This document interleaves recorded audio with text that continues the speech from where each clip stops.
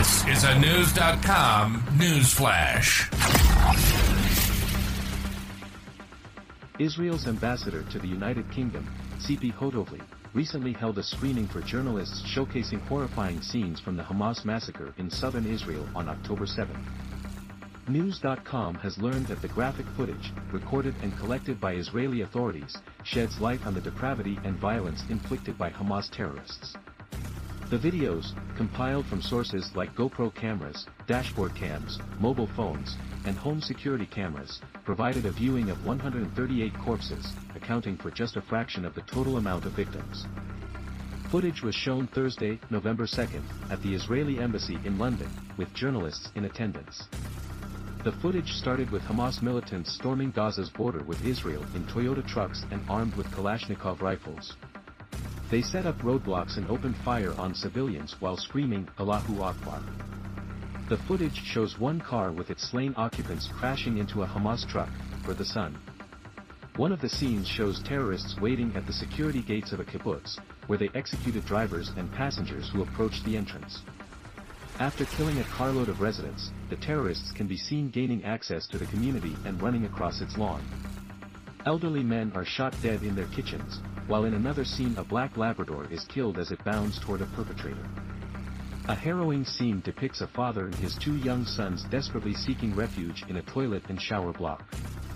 As they run, they are pursued by two terrorists who hurl a smoke grenade before shooting the father dead in front of his terrified children. One of the minors can be heard saying, "I don't think this is a prank," while the other wails, "Why am I still alive?" The videos also reveal the extent of the massacre at the Re'im Music Festival, where festival-goers went from happy to terror-stricken victims over a short period. The car park is depicted as the scene of a massacre littered with lifeless bodies, with those attempting to escape mercilessly gunned down. These scenes were duplicated in kindergartens where the charred corpses of babies were seen among the victims. Certain slides show Hamas attackers reveling in their cruel triumphs. Israel's ambassador to the UK has since expanded on the subject, saying, "It is 27 days since the war started, but still some people are doubting what happened. It is our duty to show this to the world. No normal country can expect this to stand. Peace-loving people's homes were violated on a peaceful Saturday. The barbarity of a radical Islamist ideology which is the same as ISIS and Al-Qaeda is against humanity, not just Israelis.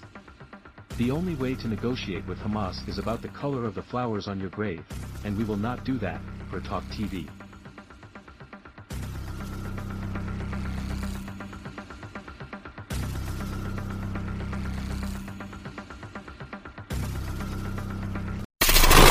Knowledge.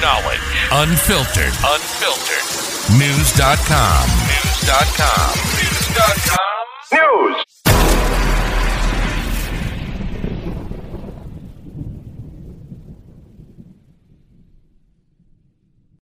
This is the story of the one. As a maintenance engineer, he hears things differently. To the untrained ear, everything on his shop floor might sound fine, but he can hear gears grinding or a belt slipping.